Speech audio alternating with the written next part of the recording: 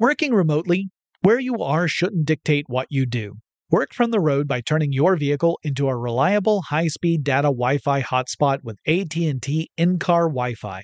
On the network that covers more roads than any other carrier, take your work on the road and AT&T will be there to keep you connected. Connect up to 10 devices and stream conference calls, finish up that presentation, or answer last-minute emails. Why wait? Go to att.com/in-car Wi-Fi today for free trial eligibility. Based on independent third-party data, number of devices varies by manufacturer. Always pay careful attention to the road and don't drive distracted. Wi-Fi hotspot intended for passenger use only when vehicle is in operation. Compatible device and vehicle required. Whether this is her first Mother's Day or her 40th, she deserves more. Shop tons of stunning on-trend jewelry for every budget at Diamonds Direct. Diamond fashion jewelry, beautiful birthstones, everyday pearls starting at just $200. Commemorate the real loves of her life with a gorgeous pendant featuring the birthstone of the one who made her mom. This Mother's Day, Diamonds Direct is everything you need to say thank you. Diamonds Direct, your love, our passion. Online at diamondsdirect.com. I'm Katya Adler, host of The Global Story. Over the last 25 years, I've covered conflicts in the Middle East, political and economic crises in Europe, drug cartels in Mexico. Now I'm covering the stories behind the news all over the world in conversation with those who break it. Join me Monday to Friday to find out what's happening, why, and what it all means. Follow The Global Story from the BBC wherever you listen to podcasts.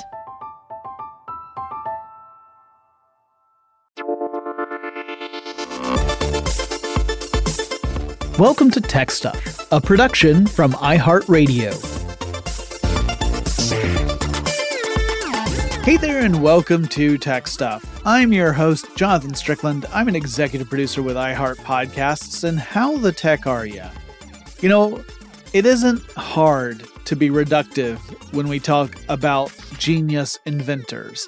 You might imagine the iconic eureka moment, perhaps done when our inventor is sitting in a quiet study and they're mulling over a particularly difficult problem and then the proverbial light bulb goes off.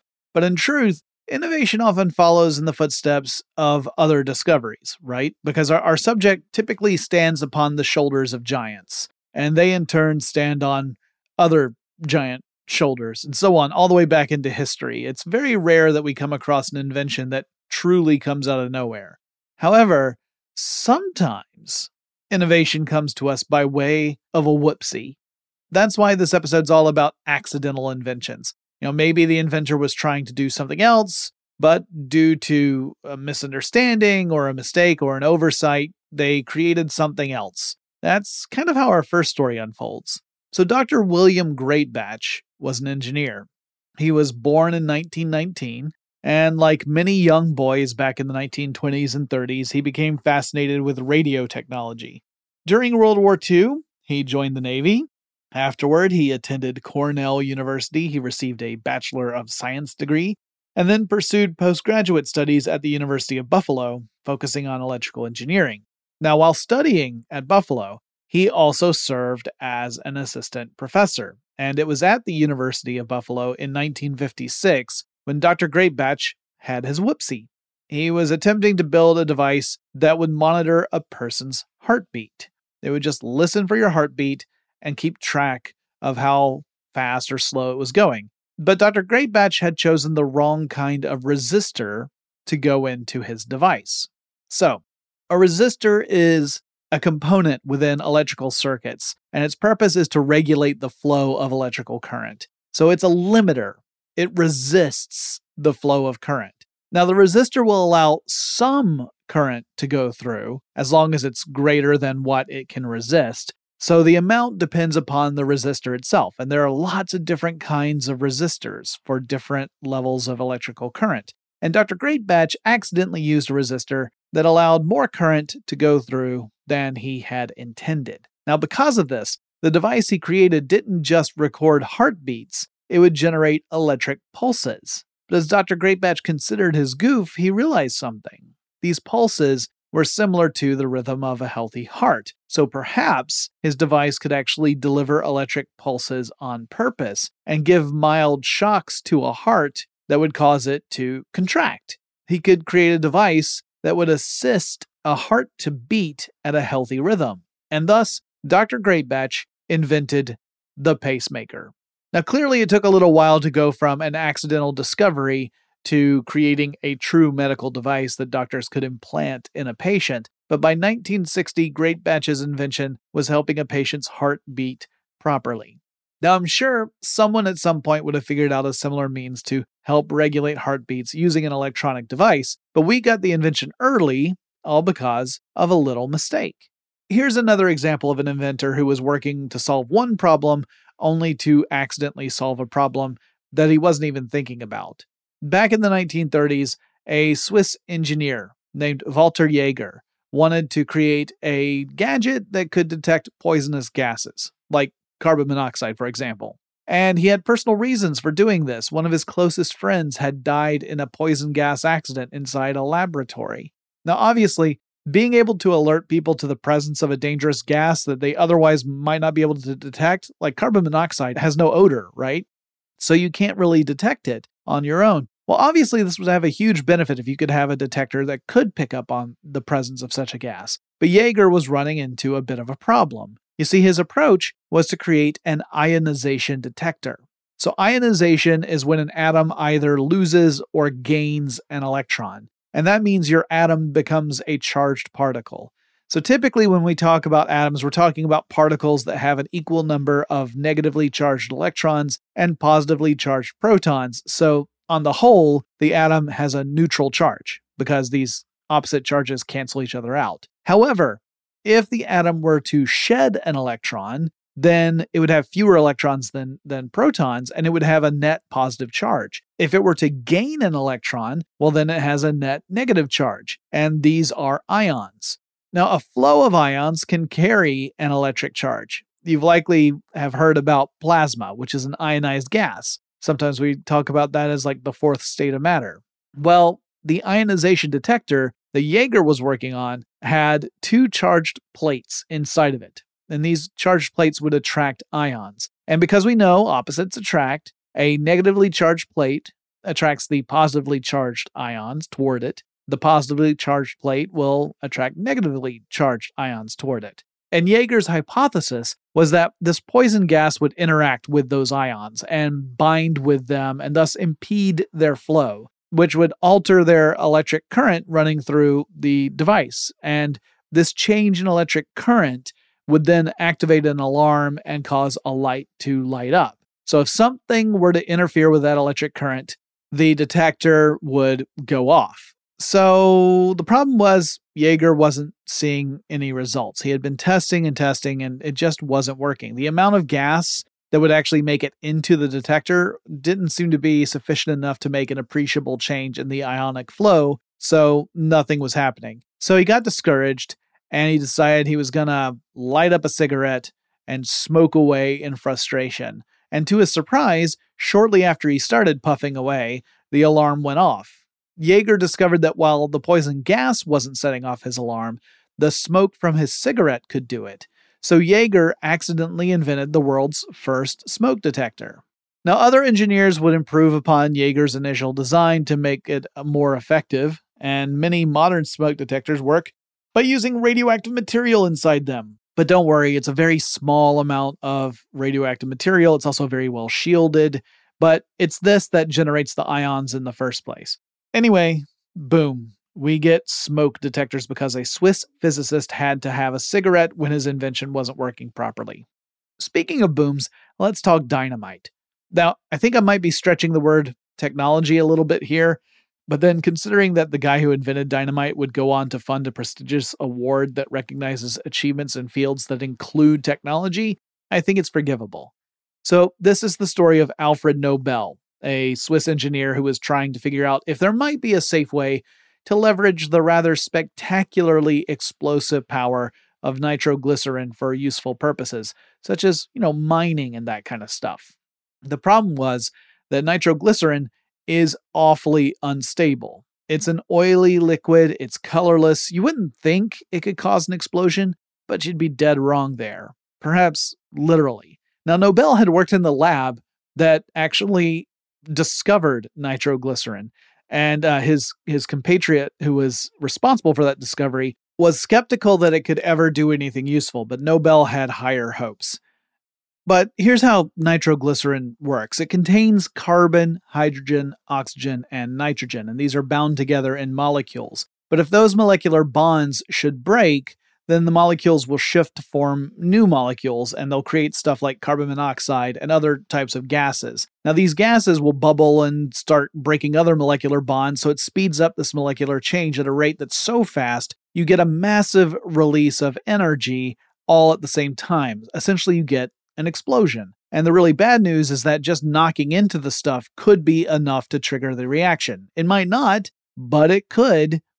Nobel was attempting to make nitroglycerin a useful tool for industry, again, particularly in stuff like mining or maybe clearing land for things like building tunnels. But the unstable nature of the chemical remained a huge concern, and tragically, there were accidents that led to fatalities, including Nobel's own brother back in Stockholm in a lab. So Nobel needed a solution not just to save his own reputation, but to prevent future catastrophes. And he hoped that by mixing nitroglycerin with the dust of otherwise solid material like wood or brick could decrease its volatility. So he tried lots of different stuff. But diatomaceous earth turned out to do the trick. And while I can't say for certain that this discovery was completely incidental or accidental, it shows up in a lot of articles as an accidental invention. I'm not so sure about that, but I'm including it here anyway.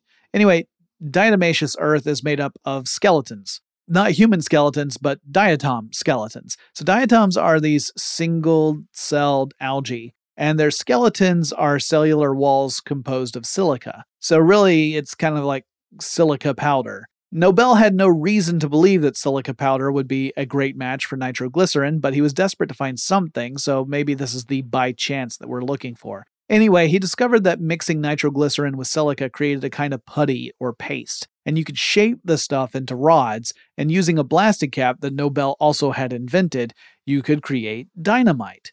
The Play-Doh-like texture meant that nitroglycerin couldn't form bubbles when it got bumped into, so it could no longer initiate that runaway chain reaction that would make, explosions happen with the liquid nitroglycerin stuff.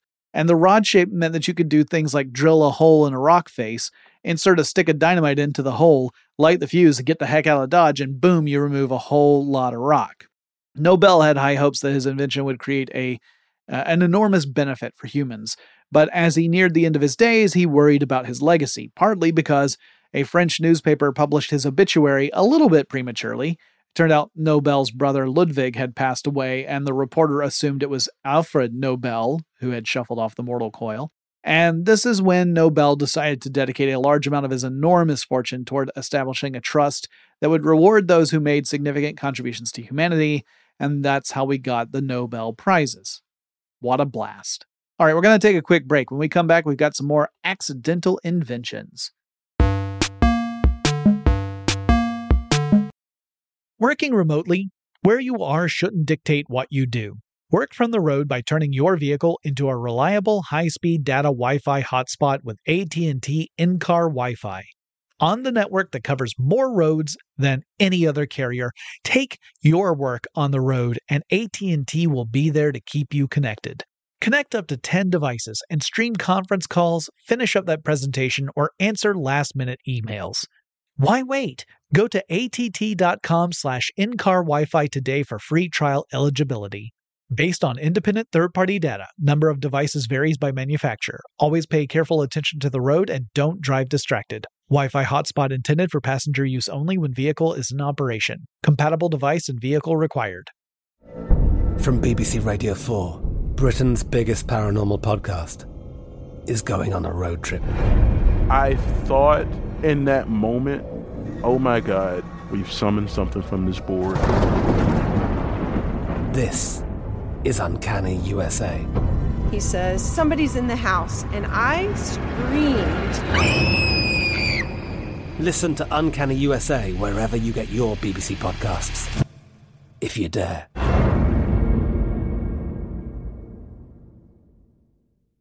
When you think about the future, what kind of technology do you envision? Whatever the future holds, artificial intelligence will undoubtedly be at the heart of it all. Join Graham Class as he hosts Season 2 of Technically Speaking, an Intel podcast from Ruby Studio in partnership with Intel. Explore the future of technology that's rapidly evolving our world today with the help of AI. There is still so much work and research needed to fully understand the power and potential of AI, and Intel is at the forefront of implementing AI in revolutionary technology that's changing the world we live in for the better. In each episode, Graham interviews the minds transforming medicine and healthcare, retail, entertainment, personal computing, and more, while pioneering new uses for AI in these spaces. Tune in every other Tuesday and explore the latest technology that's changing our world today and creating a more accessible tomorrow. Listen to Technically Speaking, an Intel podcast on the iHeartRadio app, Apple Podcasts, or wherever you get your podcasts.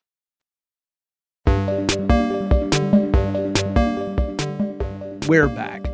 So this next one I'm sure I've talked about before, but it's a fun one. The story follows Richard T. James, and he was enlisted in the Navy and served as an engineer working in shipyards in Philadelphia during World War II.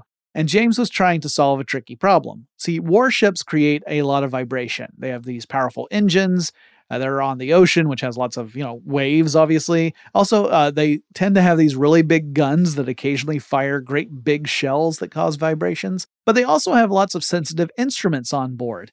And sensitive instruments don't mix really well with violent vibrations. And so Mr. James was trying to figure out a way to stabilize these instruments and kind of isolate them from all the vibrations. His solution was to create a tension spring, but he needed to find just the right amount of tension. If it was too stiff, then it would almost be like there was no stabilization at all. And if it wasn't stiff enough, the darn instruments would be flopping around all over the place. So the story goes, he was working at his desk, and he had all these different kinds of springs stacked all over the desk when one of them, which had just the right amount of tension, tipped over. Now, instead of just bouncing all over the place or whatever, it walked. The top end of the spring moved in an arc, and gravity would pull that top down as well as the rest of the spring along, and as the bottom of the spring got pulled up, it became the new top, and likewise would move in an arc, and the process would continue for as long as the spring could stroll downward until it hit the floor and then just would end up, righting itself and stopping. And James, in his effort to stabilize naval instruments, had accidentally invented the slinky. His wife, Betty, came up with the name. She was responsible for a lot of very smart business decisions, and James would work to find just the right type of wire and tension to replicate his happy accident, and he settled on 80 feet of wire that was coiled into almost 100 loops. In 1945, he began to sell the slinky through a new company that he had founded, and they sold like hotcakes. All it took was a simple demonstration, and they would fly, or at the very least walk, off the shelves. The invention story gets pretty weird after that. James would later become involved in a religious group as the popularity of the slinky was starting to flag, and he would leave his family behind to go off to Bolivia and spent most of his money with this religious group. His wife, Betty, actually rescued the slinky business and actually successfully brought slinky back to popularity. So it's good to see that with the wise leadership of Betty, the toy could, spring back. Now, finally, I would like to talk about chocolate bars.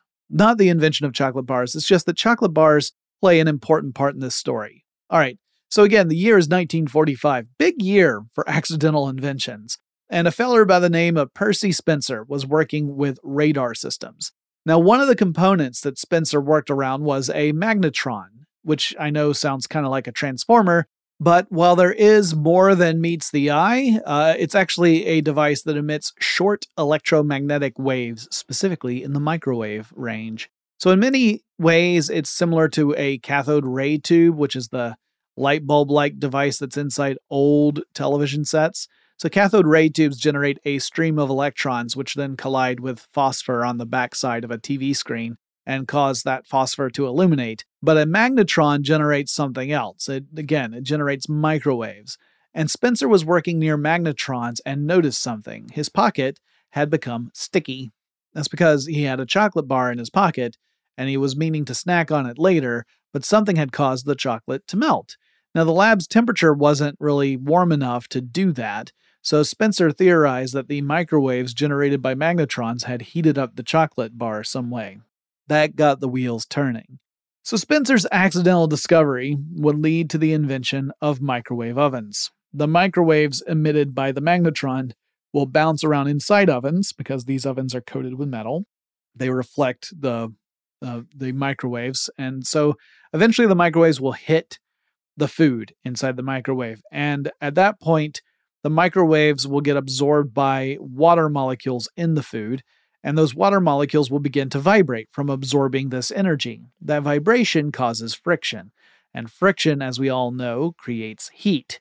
And so by vibrating these water molecules inside food and making them vibrate super fast and create a lot of friction, you reheat the food or heat up the food. And it does it very quickly. And this is all because of a melted chocolate bar in a radar laboratory. Now, it's possible that every single one of the inventions I've mentioned today would have come about on their own time through some other means, that someone would have discovered it at some point. But I think the lesson that we should take from this is that the next time you have a goof 'em up, you should really pay attention, because you might just be onto something. Anyway, I always think that it's fascinating to learn about inventions. As I said, a lot of inventions, as you read about them, you realize, oh, this is an iteration, a refinement of a previous invention, and you have to go back a bit. And then when you go back a bit, you realize, oh, well, this in turn was built on top of some other principles. So you got to go back further. So whenever you talk about the history of any invention, you are running the risk of actually diving super deep into history until you just have to make an executive decision of where you cut it off. So I hope you enjoyed this short episode about some of the accidental inventions that we have been lucky enough to experience over the years. I'm sure I'll do more episodes along these lines in the future. There are things I didn't cover. I didn't cover things like Velcro or Silly Putty, which is another famous accidental invention. So maybe we'll chat about those in a future case. Or maybe we'll talk about some purposeful ones in the future as well. In the meantime, I hope you are all well, and I'll talk to you again really soon.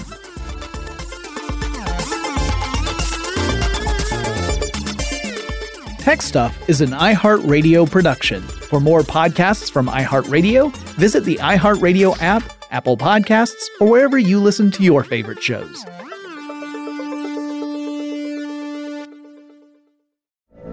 From BBC Radio 4, Britain's biggest paranormal podcast is going on a road trip. I thought in that moment, oh my God, we've summoned something from this board. This is Uncanny USA. He says, somebody's in the house, and I screamed. Listen to Uncanny USA wherever you get your BBC podcasts, if you dare.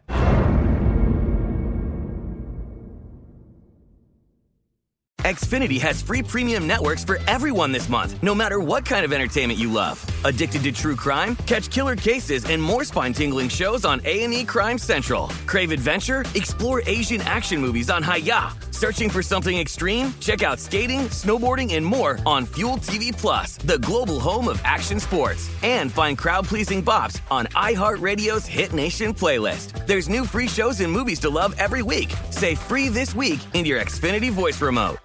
The wait is almost over. Get ready for the 2024 NFL season as the full schedule is announced. Every rivalry, every rematch, every rookie debut, every game revealed. The 2024 NFL schedule release, presented by Verizon, coming in May. Live on NFL Network, ESPN2, and streaming on NFL Plus. Terms and conditions apply to NFL Plus. Visit NFL.com/schedule release to learn more.